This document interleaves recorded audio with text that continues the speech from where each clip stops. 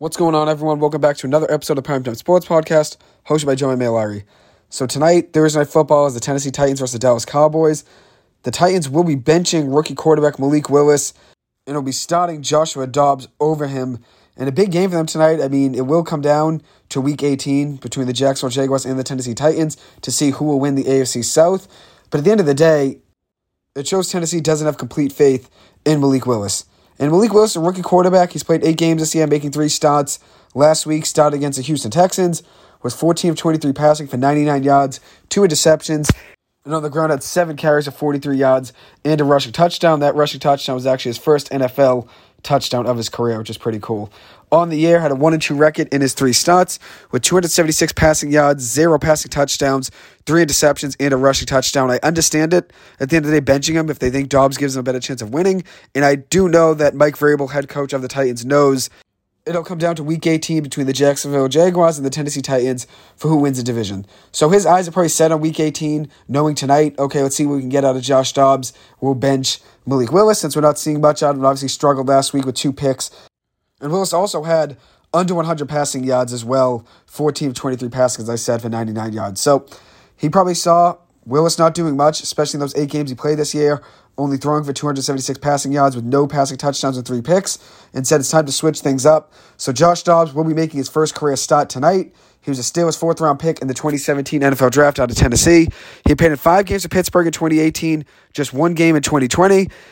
In his NFL career, he's 10 of 17 passing for 45 passing yards, no passing touchdowns, an interception, 6 carries for 31 yards, making no starts. So at the end of the day, this maybe is just to see what they got in Dobbs and who's going to start Week 18, Dobbs or Willis. It probably comes down to how Dobbs performs tonight. And as I said, the AFC South will come down to Week 18, that showdown between Jacksonville and Tennessee. And I honestly think at the end of the day, no matter who starts, whether it's Dobbs or Willis, you have to think Trevor Lawrence in Jacksonville gets it done and they win the division. But at the end of the day, you still have to play the games.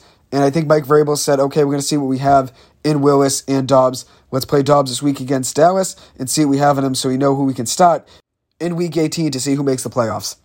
So in addition to that move, the Titans also placed quarterback Ryan Tannehill with an ankle injury on the injured reserve and also ended the season of Bud Dupree as well with a chest injury, placing him on the injured reserve as well. So both those guys will be out for the remainder of the regular season and probably the playoffs as well, I'd imagine.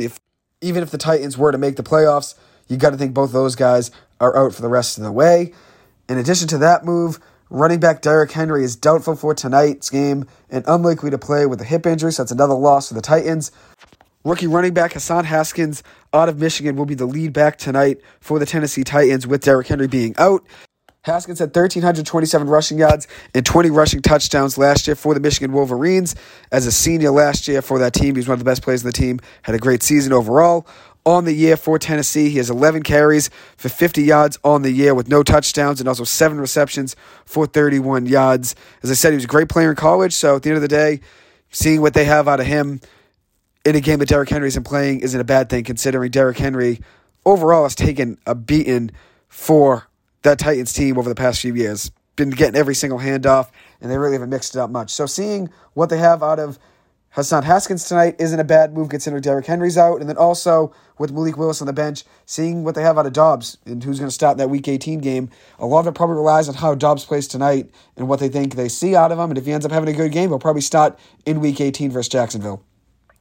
As for Tennessee's draft this past year, they took Malik Willis in the 3rd round. Clearly don't have the faith in him this week, not playing him. As I said, they're going to see what they have in Dobbs. And then Hassan Haskins, their 4th-round pick in this past draft out of Michigan, will be the lead back. So their 3rd and 4th-round pick in this last draft, one is getting a chance to play to see what they have out of him with Derrick Henry being out, and the other one is getting benched for a 3rd-string quarterback with Josh Dobbs getting the start. So obviously not the best draft for Tennessee, but at the end of the day, they took Malik Willis knowing he'd be a project. And they probably didn't anticipate Ryan Tannehill going down with an injury and having to hand it over to Malik Willis with the season on the line. On the year, Tennessee was 7-3 at one point. Have lost 5 straight games, though, and now hold a 7-8 record on the year. As I said, though, somehow they are still alive in the AFC South, which is one of the weakest divisions in football besides the NFC South. And that'll come down to the Bucs and the Panthers this week. The Cowboys on the year, now switching over to who they are playing tonight. The Cowboys are 11-4 on the year. They defeated the Philadelphia Eagles last week on Christmas Eve, 30-24. Dak Prescott was 27-35 passing for 347 passing yards, 3 touchdowns, and an interception. Wide receiver CeeDee Lamb had 10 catches for 120 yards and 2 touchdowns in that game.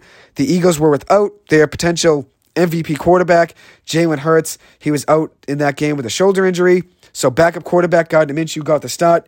Had 24 completions in 40 attempts for 355 passing yards, 2 touchdowns, and 2 picks, and also added a touchdown on the ground, so 3 total touchdowns for Minshew in the game. Wide receiver Devontae Smith had 8 catches for 113 yards and 2 touchdowns from Gardner Minshew on the day. The Cowboys defense did not record a sack in that game, which is pretty surprising considering how much they typically do rush the quarterback and cause a lot of pressure. But at the end of the day, they did get a lot of turnovers. They forced 4 turnovers from the Eagles, while Dallas only turned the ball over once. So 4 turnovers for Philadelphia, only 1 for Dallas. Philadelphia had 6 sacks. Cowboys defense had none. But at the end of the day, they forced the turnovers, and turnovers are more important than sacks, especially when you have 4 of them, and Dallas only had 1 turnover. So Dallas winning that turnover differential 4-1 is a big deal, and that's a big reason they won that game 30-24. And there's only 1 punt in that game.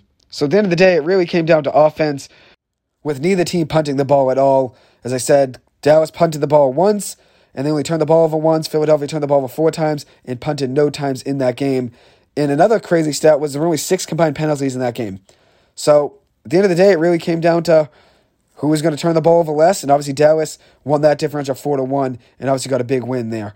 So the Cowboys in tonight's game, they're favored by 14 points on the road tonight at Tennessee. Should be an interesting game. You have to think Dallas probably covers, with Dobbs never throwing a passing touchdown in his career and making his first start.